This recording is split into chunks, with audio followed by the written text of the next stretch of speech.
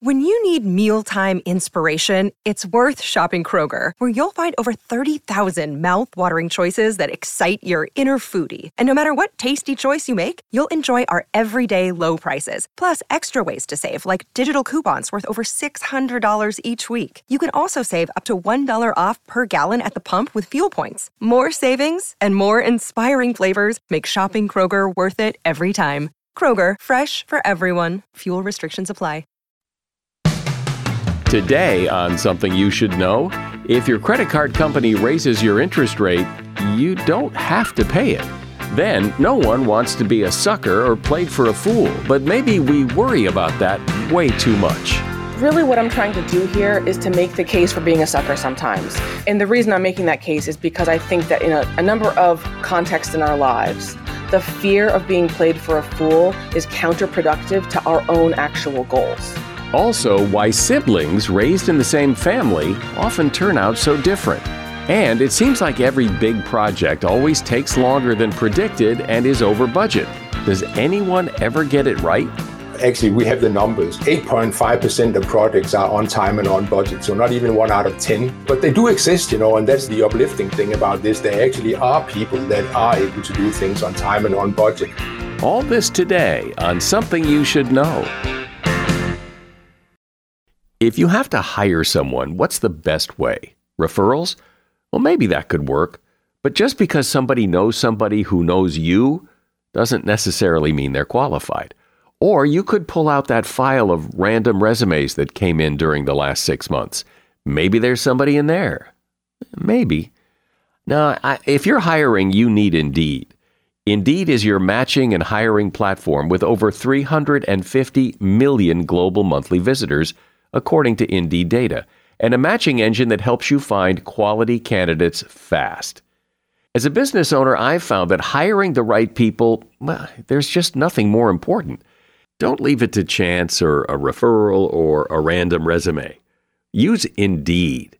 In the minute I've been talking to you, 23 hires were made on Indeed, according to Indeed data worldwide. Indeed's matching engine is constantly learning from your preferences. So the more you use Indeed, the better it gets. And listeners of this show will get a $75 sponsored job credit to get your jobs more visibility at Indeed.com/something. Just go to Indeed.com/something right now and support this show by saying you heard about Indeed on Something You Should Know. Indeed.com/something. Terms and conditions apply. Need to hire? Oh, you need Indeed. Something you should know. Fascinating intel, the world's top experts, and practical advice you can use in your life. Today, Something You Should Know with Mike Carruthers. Hey, hi, welcome to Something You Should Know. I don't really have any statistics to back this up, but it seems to me that more and more people are using cash less often and using credit cards more often. And I came across some interesting information about credit cards you might not know. For example, the first number of your account number identifies the type of industry that issued the card. If your credit card number starts with a 1 or 2, it was issued by an airline. Number 3 is for companies in the travel and entertainment industry. For instance, all American Express and Diners Club cards start with the number 3. Number 4 and 5 are for banking institutions. 4 is for Visa cards, and number 5 is for MasterCards. And if your account number starts with a 7, it's issued by a gasoline company. Here's something that I bet you haven't heard before, but you know when your credit card company sends you a notice and says they're raising the interest rate? You can say no, I don't want to pay it. Credit card companies don't advertise this, but under the Credit Card Accountability and Disclosure Act, you have the right to refuse to pay a higher interest rate. Ask them nicely and they might agree to keep the old interest rate. But you should get that agreement in writing. A more probable outcome, however, is that your credit card provider will lower your line of credit, hike your monthly minimum payments, or just cancel your card altogether. Even if your credit card gets canceled, you still get a minimum of 5 years to pay off your balance at the old rate. And that is something you should know. Have you ever been scammed? I have. I imagine most people have. Nobody likes that feeling of being taken advantage of. Most of us are on guard a lot of the time to prevent being taken advantage of because it's such a horrible feeling to feel like a sucker. You feel foolish. And that actually may be a problem. The fear of being taken advantage of may be worse sometimes than being taken advantage of. So how can that be? Well, here to discuss it is Tess Wilkinson Ryan. She is a University of Pennsylvania law professor and psychologist and author of the book Foolproof: How Fear of Playing the Sucker Shapes Ourselves and the Social Order and What We Can Do About It. Hey, Tess, welcome to Something You Should Know. Thank you so much. So what I love about this topic is it's a topic that I didn't know was a topic. I didn't know this was a thing that people study. I always thought that the fear of being a sucker was just like common sense, good consumerism, smart thing to do.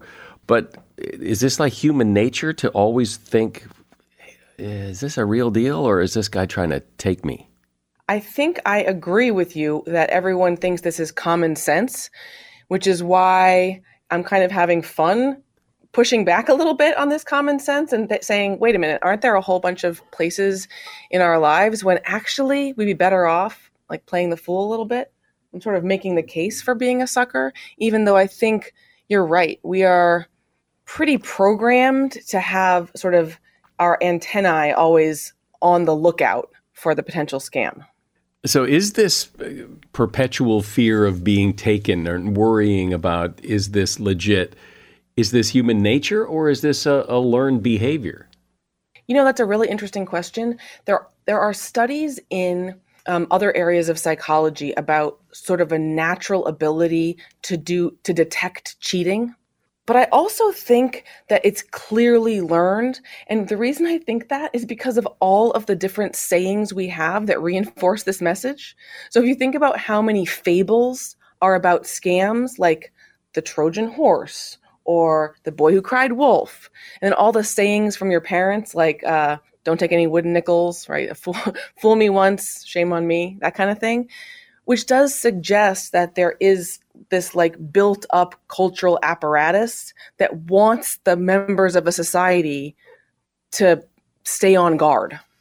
And we want to keep people honest. You know, we don't want to reward dishonesty. Absolutely. We want a level playing field. And there's always the fear that it's not. And so what's wrong with that, if anything? Why are you shining a light on this? It seems like that's pretty good advice. Most of the time, trying not to put yourself in the position of being suckered, taken advantage of, betrayed. Most of the time, that's a really sensible, reasonable thing to do, right? I do not want to invest my money with a person who's going to scam me out of it. That seems totally right. But let me describe a study to you where it seems like people are taking this fear of being betrayed and applying it in a case when it doesn't make a lot of sense. The study is an investment study. The task is you are going to be given $100 to invest in this company. There's a 95% chance of either breaking even or of making a real profit. There's a 5% chance that you lose your entire investment. Now, this is an experimental study, so half the subjects are randomly assigned to one additional piece of information and half to another. Here are the two additional pieces of information that subjects could conceivably get. Participants in one condition are told the 5% risk of losing everything is because the investors of this company may not have accurately predicted the consumer demand for their product. The other participants, the other condition is told the 5% risk of losing money is because the founders of this company may be scammers. They may be fraudsters. How much do you want to invest? This is a hypothetical task, so people are supposed to say how much of the $100 they want to invest in this hypothetical company. The subjects, the participants who heard that the downside risk of this investment was a scam, were willing to invest much, much less than those that heard that the exact same level of downside risk was just because of regular sort of misprediction of the market by something like $30 out of 100. So a huge difference in whether or not they'd be willing to enter this gamble based on the kind of mistake that they might make.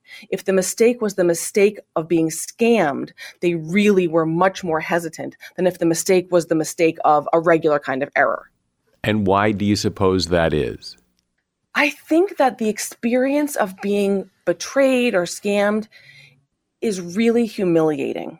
Being a sucker is a very sort of alienating, kind of low status position to be in. And if you're just the victim of a random mistake or of a random crime, it doesn't have the same effect as if you are the victim of some kind of a interpersonal hustle where you could have saved yourself. You could have taken better precautions. And now you're going to blame yourself for having let yourself be taken advantage of. And so what's the big so what here? So why are we talking about this? So, you've laid out what it is, but so what? It seems like it's going to happen. So what? Yeah. Really what I'm trying to do here is to make the case for being a sucker sometimes. And the reason I'm making that case is because I think that in a number of contexts in our lives, the fear of being played for a fool is counterproductive to our own actual goals. So give me an example of that. Okay, great. Actually, if it's okay with you, I'm going to give you two examples, one of which is really trivial. So the trivial example is this, and this is an example that I will thank my sister for because she knew that I was thinking about these issues, and so she called me to tell me about it. And the example is that my sister and some friends were taking a bike ride in Vermont, and it was a very intense ride. And they pulled into a town in Vermont and went to a general store. In Vermont, general stores can kind of have one of two different flavors to them. Some of them are obviously aimed at sort of out-of-towners, and others are just sort of standard country stores. And this one turned out to be something more of a touristy general store. And so my sister, who lives in Vermont, couldn't believe when she went inside that they were going to charge like $6 for a Gatorade. And she was like, this is outrageous, right? I'm not going to be the kind of person who basically gets scammed into buying a $2 drink for $6 just because this store has like fancy artisanal maple syrup. And she actually considered for a moment not buying the Gatorade, even though she was miles from home. And as she finally told me, she said, at that moment, this Gatorade was literally worth $100 to me. Like I really needed to be hydrated to even get home. And she talked herself out of this sort of worry about the racket of the store and bought the Gatorade and went home. I think that's an experience a lot of us have had of being like, I can't believe this. This is outrageous. But her point was like, look, I got to get home. In fact, this Gatorade is more expensive than other Gatorades, but its value to me right now is higher than almost any other thing I could buy at any store. Yeah, that's a great example. And that's happened to everybody. I mean, even things like, you pass up the gas station because you think the price of gas there is just ridiculously high, and then you run out of gas. Well, exactly. Maybe. No, this is exactly the kind of, I myself have done, of course, this exact thing. Because you have some idea in your head about like what the price is that's fair. And so, and the price seems unfair. You think, well, this is, what a racket. I'm not going to be part of this. But there's a difference between that kind of scam, because you do have the option of not buying the Gatorade for $6. But then there are people who are much more dishonest. I remember when I was in college and I was living in an apartment and there was a knock on the door, and this guy was, a young guy selling magazine subscriptions. And I thought, I'll help the guy out. And I wrote him a check, and I think I subscribed to People magazine, and he came in. I think I gave him a glass of water, and the whole thing was a scam, and he stole my money. And that, and the fact that I still remember that's different than just the price is too high. That's a legitimate scam where somebody very dishonest took advantage of me. Absolutely. I think that the scam that you're describing is exactly the kind of thing that you want to ideally avoid. Part of the suggestion I'm making is that we often overestimate the risk of that kind of scam, and it sort of bleeds over into situations in which we actually would prefer to go ahead and do the thing. even though it's going to have a small risk of that kind of a scam. Yeah, I think you're right. And what's your other example? I see this particular thing happen less often, but this was a sort of a common hustle in Philadelphia when I would be walking around in my student days, which would be that somebody would come up to me with a bus schedule and say, "Excuse me, is there any way you can help me? I've missed my bus and I've lost my wallet and I just need $6 to get on the bus and get a transfer out to where my car is parked way out in the suburbs." And they would have a pretty elaborate story about what they needed. I remember finding this to be particularly hard, in part because I felt like the risk in that case that they were not telling the truth was very high. But there was also a part of me that thought, if this story is true, or even if a piece of it is true, which is just, this is a person in somewhat dire financial circumstances who's asked me for help in a moment when I have the ability to do that. Even if a piece of the story was true, it was kind of worth it to me to give the money, given the risk to me, right? We're talking about $6. I wasn't going to lose more. It wasn't a situation where I was going to be stolen from in some other way. And so the question was, are my sort of sucker antennae potentially steering me away from something that I actually think might be the better choice, which is to give the money and move on? That to me is the harder kind of question. And this kind of question comes up not just in these kind of one-on-one interactions, but in cases like how people donate money to charities. One of the things people suggest is that there's a real preference for in-kind donations. People prefer to donate food to food shelters rather than money to food shelters, in part because the food feels like it's less vulnerable to being exploited or used for things like drugs, something like that. But the fear that the money is going to be somehow taken advantage of leads people to make sort of less efficient donations, because actually, from the food shelter's point of view, it's a lot more efficient for them to get $10 in cash than it is for them to get $10 in canned goods.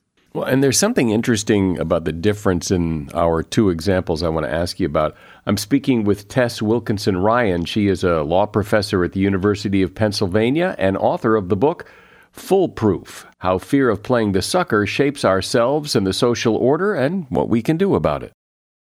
As a listener to Something You Should Know, I can only assume that you are someone who likes to learn about new and interesting things and bring more knowledge to work for you in your everyday life. I mean, that's kind of what Something You Should Know is all about. And so I want to invite you to listen to another podcast called TED Talks Daily. Now, you know about TED Talks, right? Many of the guests on Something You Should Know have done TED Talks. Well, you see, TED Talks Daily is a podcast that brings you a new TED Talk every weekday in less than 15 minutes. Join host Elise Hu. She goes beyond the headlines, so you can hear about the big ideas shaping our future. Learn about things like sustainable fashion, embracing your entrepreneurial spirit, the future of robotics, and so much more. Like I said, if you like this podcast, Something You Should Know, I'm pretty sure you're going to like TED Talks Daily. And you get TED Talks Daily wherever you get your podcasts. So, Tess, there's an interesting difference between your example of giving the $6 and my example is you'll never know. And so you'll never.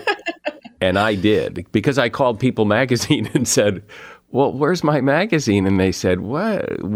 And then it all dawned on me that this was just a total scam. So I know I was scammed. Oh, you'll never know. You'll never know if that was a real thing or not. So who cares?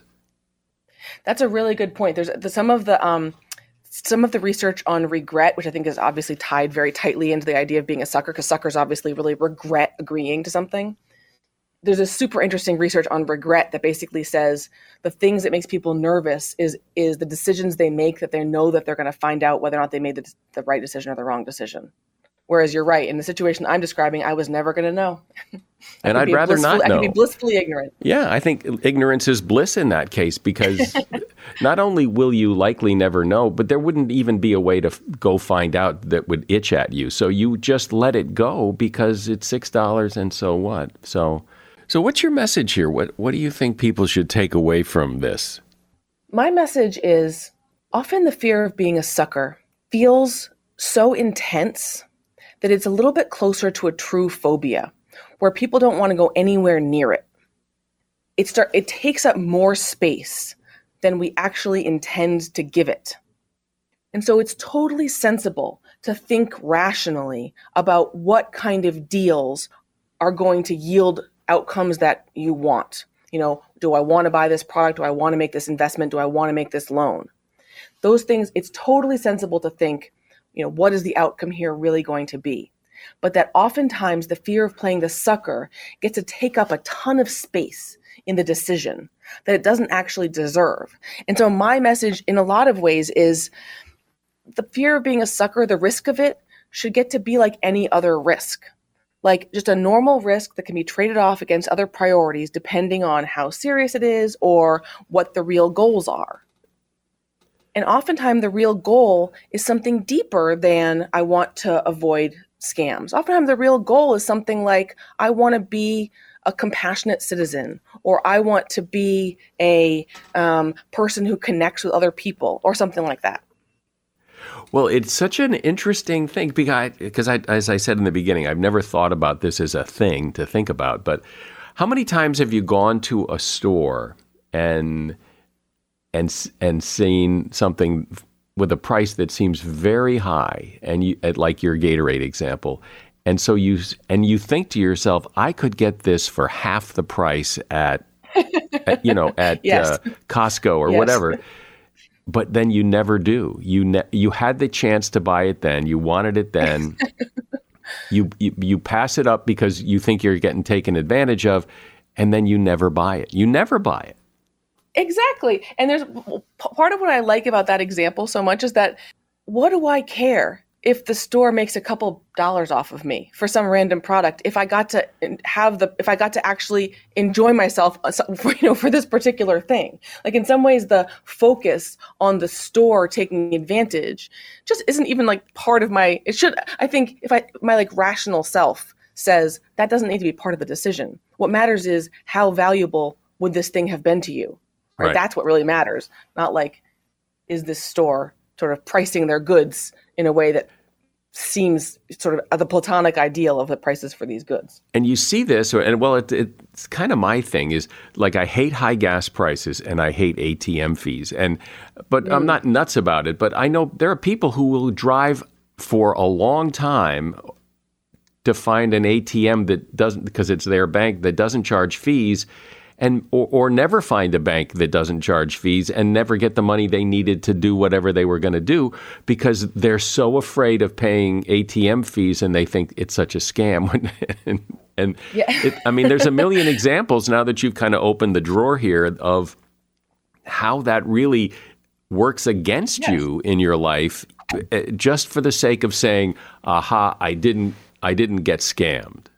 No, that's, you don't want to be the one who's like the fool in the sayings, one born every day, that kind of thing. You don't want, it just feels like that's a sort of a cultural status nobody wants to occupy. But, if a lot of times if your goal is something like getting things done quickly or having some sort of deeper integrity in some kind of a process, right? And you think, well, listen, actually, the risk that this is going to cost me a little bit more or whatever, all else being equal, it's a relatively small risk. So really my only sort of pitch here is just to right size the risk, right? Just to give it the space it deserves rather than the sort of like radioactive sense that I can't go anywhere near a situation that would make me feel a little bit foolish. Yeah.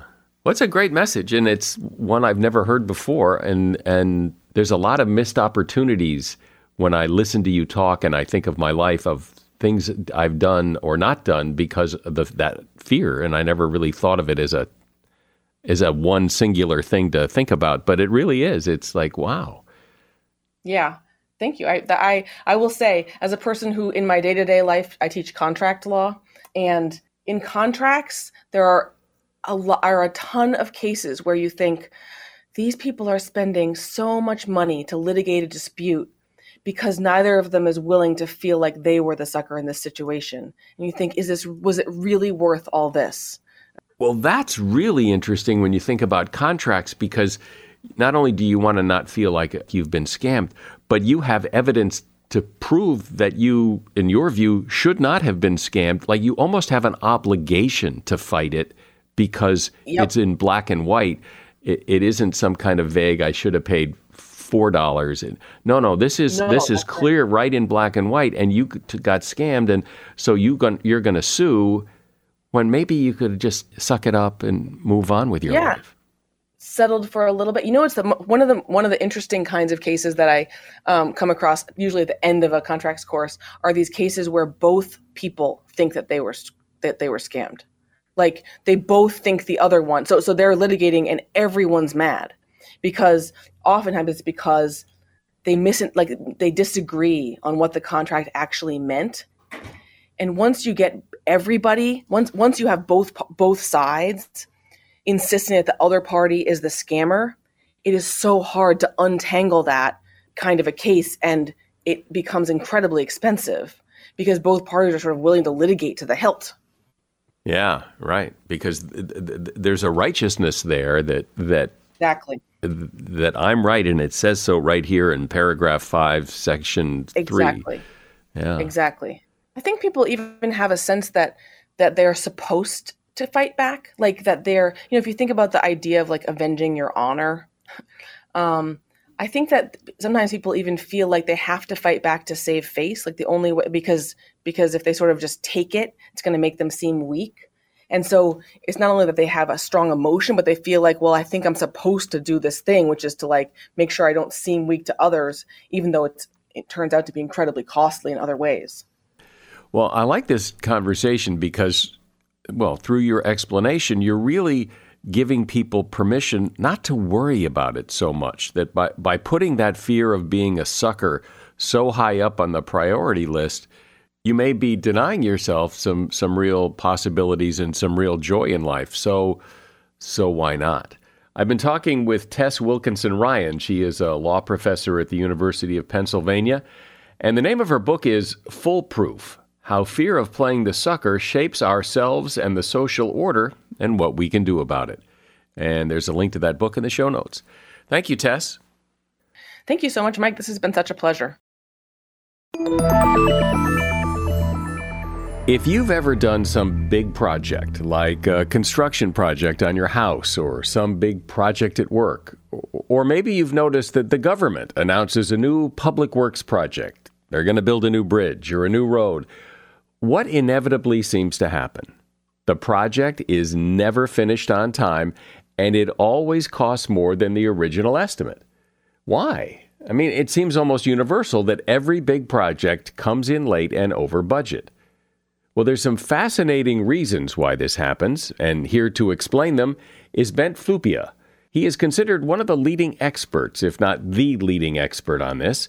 He is a professor at Oxford. He has consulted on over 100 projects costing $1 billion or more, and he's author of a book called How Big Things Get Done: The Surprising Factors That Determine the Fate of Every Project, from home renovations to space exploration and everything in between. Hi, Bent. Welcome to Something You Should Know. Thank you. Thank you for having me, Mike. So it does seem that every project comes in over budget and takes longer. It just seems to be. I would have a hard time telling you of any project I'm aware that came in on time and on budget. But there must be some. Do we know? Are there statistics? Actually, we have the numbers. 8.5% of projects are on time and on budget, so not even 1 out of 10.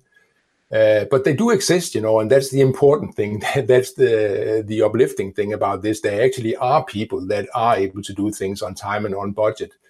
And based on your statistics, those people are pretty rare. And it seems that, at least to me, that when government is involved, when it's a government project, those numbers have got to be worse, right?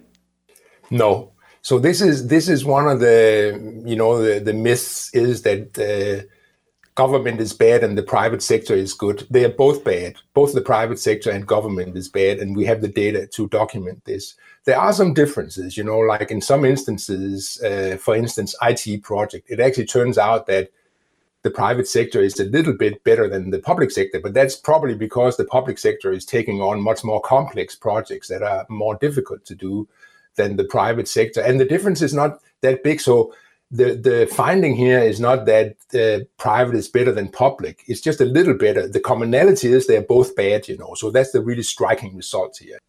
Is it true that the bigger the project, the more likely it is to take longer and cost more money? Because it seems, when I think of small projects that I have to do, like this episode of this podcast, I know pretty well how long it's going to take to complete it. I know what it's going to cost to complete it.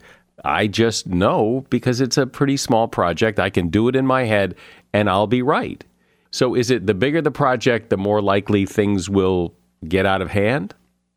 See, this is another interesting thing, that this actually applies to both small and big projects. And probably the reason that you know how to do this on time and the way you planned it is that you have done it many times by now. Maybe the first time you did it, you had to be a bit more careful if you got it on time and everything. And maybe you had some hiccups. I had a podcast just last week, we were supposed to start on a certain at the hour, and due to difficulties with the technology, it's often the technology that's the problem. The IT didn't work.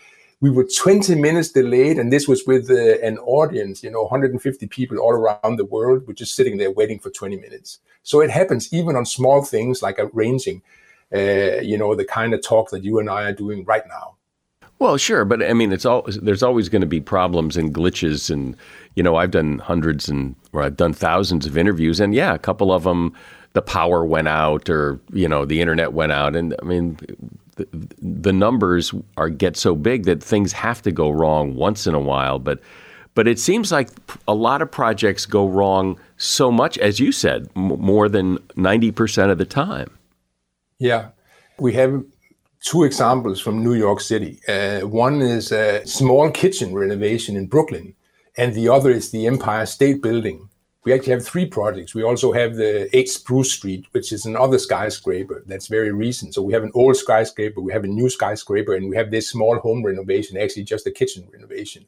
And guess what? That small kitchen renovation went much worse than the two skyscrapers. So it's not only related to size, it's related to, do the people in charge know how to do this or not? Do they have the relevant experience or not? Those are the relevant questions. Do they put people in charge who know what they're doing or not? And very often, and this has been shocking to me when I started studying this, you will have people who have never tried to build a big project before. They are put in charge of building a big project. Or it doesn't have to be building, it can be anything. IT, we don't usually call it built, but IT projects, defense projects, construction projects, you name it, putting on the Olympics and so on, they all have this problem. Because often people are put in charge that don't have the relevant experience. Well, you are experienced in delivering this podcast, so you get it right. But in the case of something like, in many of those things, I mean, not every skyscraper is the same. Each skyscraper project, I imagine, is a bit different. It's hard to have experience putting on the Olympics because they only happen every 4 years and they happen in different countries. So it's hard to find somebody who's really experienced at it because it doesn't happen very often. Wrong again. And we address this in the book. This is what we call uniqueness bias, that you're arguing that projects are unique because they are different. They're always different. And we hear this over and over. This is actually the common conception in project management. So somebody who is building an opera house for the first time, like Copenhagen, where I'm from, in Denmark, built an opera house and they treat it like it's the first time ever, and it is the first time ever in Copenhagen. But to say that this is unique because of that is losing out on a lot of experience, because there are hundreds of opera houses around the world with relevant experience that you can build on when you build an opera house in a new city like Copenhagen or wherever, it doesn't matter where. And this is what you need to realize, that there's a lot of experience out there that you need to build on, and you actually need to hire somebody. You don't hire one of the local builders because they've never built an opera house before. you hire somebody who has actually built an opera house before. That's very important. And if you don't do it, it's your own fault. You're going to have problems. You would never decide to have your kitchen renovated by somebody who has never renovated the kitchen before, right? Right. You wouldn't. I mean, or if you did, it would be a mistake. It would be because you didn't think about it or somebody fooled you or something. This happens in the really big projects over and over. When things go wrong, is it predictable what's going to go wrong? And if so, what are the things that go wrong?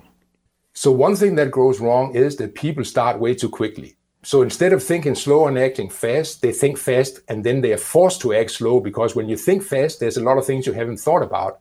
That doesn't mean that those things disappear, They will pop up during delivery.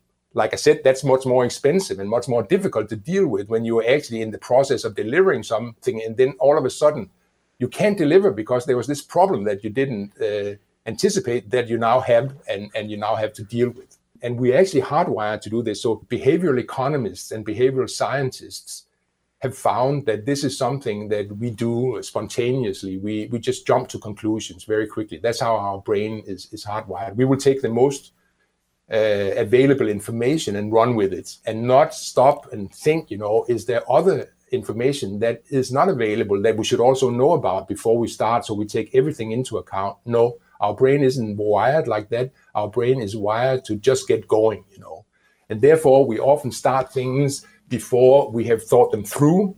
It's very common both at the individual level and at the organizational and societal level.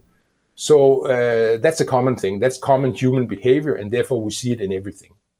Since so many projects come in over budget and take longer, why is it that in the planning phases, the people who are planning this and who are eventually going to have to admit that it's going to cost more and take longer, why don't they build this into the projection? Why don't they sit around a table and say, look, we know things are going to go wrong, so we need to build that in rather than be so optimistic, and then when things go wrong, look stupid.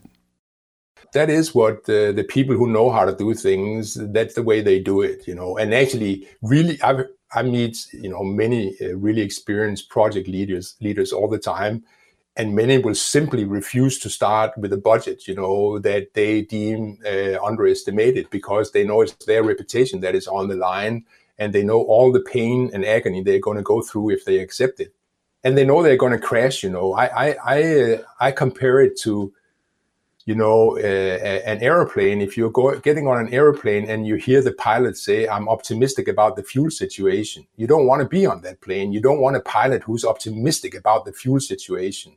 That's misplaced optimism. We do need optimism in our lives, of course, a can-do attitude and so on. And I find that with great project leaders, but they don't have optimism about the things that really matter, that can crash you, and they're very realistic about those. So that's the difference between somebody experienced and somebody inexperienced.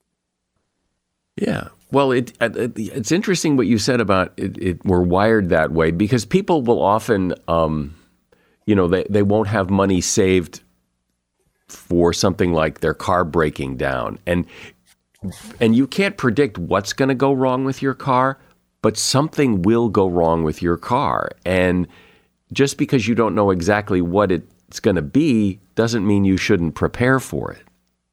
Exactly. This is crucial, we find. And this is the thing, you're actually talking about the famous unknown unknowns that Donald Rumsfeld talked about and made popular. And many people think, well, we can't know about the unknown unknowns, so we can't prepare for them. But you just illustrated very precisely how we can prepare for them, because we don't need to know which specific unknown that's going to hit us. We just need to be prepared for some unknown is going to hit us. And one way to be prepared for that would be to have the money to pay for it, when it happens. It does seem, especially with like this rail project here, that when they finally announce that it's going to take longer and cost more money, it's not a little longer and a little more money. It's huge. It's monstrous amounts of money and time.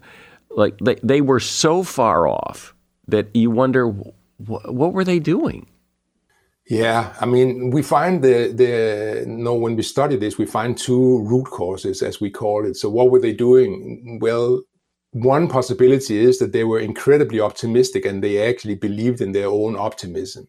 So that's one explanation. And then on the other side, the second type of root cause we look at is power bias, we call it, that they actually weren't so innocent. They deliberately underestimated the cost because it's easier to get approval for a project if you underestimate the cost and the schedule. If something looks like it's going to be cheap and fast, it's much easier to get people to vote for it. And that was the case with the California project, right? It was put up for a referendum and Californians actually voted for it. So if you make something look very attractive on paper, it's easier to get people to vote for it and it's easier to get it funded. So that's the other possibility, that it was what we call strategic misrepresentation.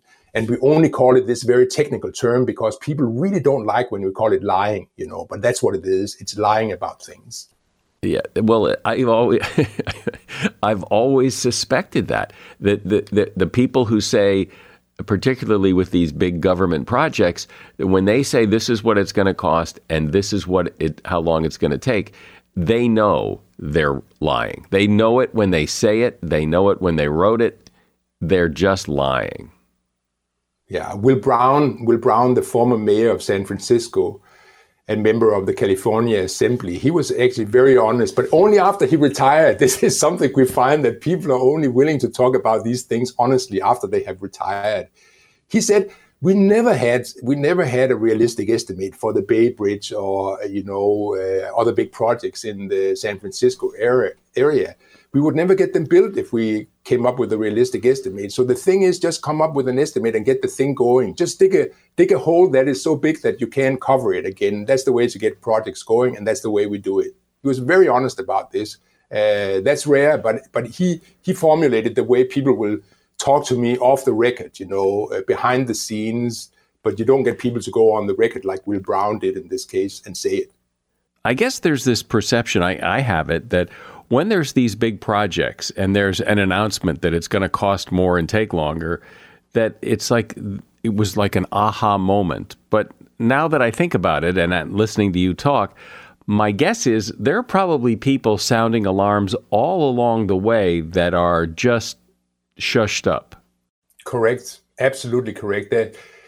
Most of the organizations that are doing big projects are big organizations. And in big organizations, there are many people. Where there are many people, there are almost always some realists, and people who actually, are kind of, hard-nosed realists, and they know what the situation is, even from the beginning, even before the project has started. So I've seen this on specific projects that, people would tell me, that, and even be able to document, they said, I said this up front, but nobody would listen to me. The problem is that the realists are being seen as pessimists, in the beginning. So the majority on the project don't want to hear that, and you're considered a naysayer if you say the truth. So you say the truth that this is unrealistic, this schedule can never be met. And then people will say, we don't want to hear that. You are ruining the spirit on the team or in the organization, and we need people who think they can do this. So knowing what you know, what's the lesson here? What if you're doing a project, where are the pitfalls? How should you do it better? First of all, you need to be aware of the psychology involved and the power issues involved. You really need to understand that. If you don't understand the psychology, you'll never get it right. And that's what I find with the people that I call master builders. So that's like a term my team and I have developed for the people who get this right. And it doesn't matter whether they build, the term comes from the medieval churches in Europe, but it doesn't matter whether you're doing actual construction or not. Anything you're building, if you get it right, we call you a master builder.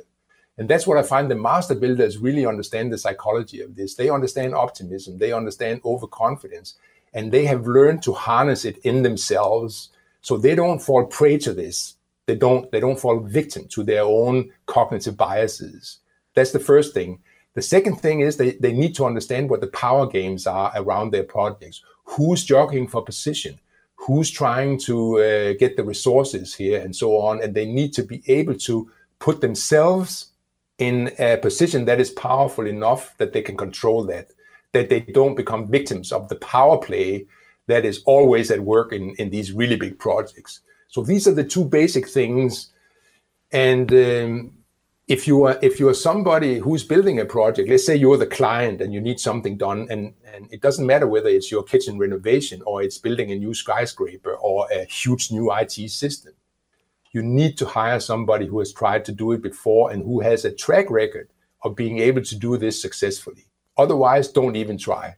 So that's the first thing, experience. You need somebody with experience. And then you can start detailing this, of course. There's a lot of details, but if you're asking just for like one thing up front, it's hire somebody with experience who's done it before. This is like a big version of what I've always said and other people have said is, you know how nothing takes 10 minutes, but people say it'll just take 10 minutes. Nothing takes 10 minutes. We are so over-optimistic about our abilities and time and things that it just bleeds into all this stuff in every single project. And it's fascinating to watch. And the bigger the project, the bigger the problem. Exactly. And it's correct. Then you would think, well, we all like optimism. People like optimists. It's very clear. And then you would think, okay, are these people who actually know how to get this right? Are they depressed? Are they pessimists or whatever? And I can assure you they are not. I work with a lot of the people who are the best in the world at delivering projects. And they still have an optimism. They actually have a very attractive psychology, to me anyway, which is they're realistic optimists. So they're totally realistic about how the world works, and they're totally optimistic about they can make a difference in the world, and they're right on both counts. Right. Well, and it's very nice to be around people like that, I have to say. Well, you have to be optimistic. You can't take a project on and go, well, this will never work. We can't do this. Exactly. You have to have some sense of a can-do attitude. But, this really points out, too, that, how some people will say, I'm not an optimist, I'm a realist. But as you're pointing out, those two terms aren't necessarily mutually exclusive. You can be an optimist and be a realist and get a project done on time in the process. I've been speaking to Bent Flubia. He is a professor at Oxford. He's consulted on over 100 projects costing $1 billion or more. And his book is called How Big Things Get Done: The Surprising Factors That Determine the Fate of Every Project, from home renovations to space exploration and everything in between. And there's a link to that book in the show notes. Thank you so much for being here, Bent. Thank you very much, Mike. This has been real fun. I'm sure you've noticed that very often siblings have extremely different personalities, even though they're raised in the same house, by the same parents, with the same rules. According to psychologist Dr. Wes Crenshaw, it's partly because of where kids fall on the anxiety/inattentiveness scale. Kids who tend to have more anxiety worry about their relationship with their parents and consequently try to please them by being more obedient and causing less trouble. Kids who are more inattentive just don't worry or care as much, particularly about what their parents think. They tend to be more rebellious and are more likely to stay out late and misbehave. Neither is necessarily good or bad. They're just inherent personality traits and must be understood and dealt with by parents. And that is something you should know. Hey, here's a chance to put your creative writing skills to the test. Write a review of this podcast on Apple Podcasts or wherever, whatever platform you pull down this podcast from to listen to. We read the reviews, they help us, and we care what you think. I'm Mike Carruthers. Thanks for listening today to Something You Should Know. The Bigger Pockets portfolio of podcasts are worthy of your investment. We're having a real conversation as real estate investors. New episodes available every day. It's important to buy where it makes money and not necessarily where you want to travel to. Bigger Pockets, On the Market, Rookie Real Estate, or Money Podcast. The purpose of flipping is to create more cash so then you can reinvest into other types of properties. The Bigger Pockets Podcast on YouTube or wherever you listen.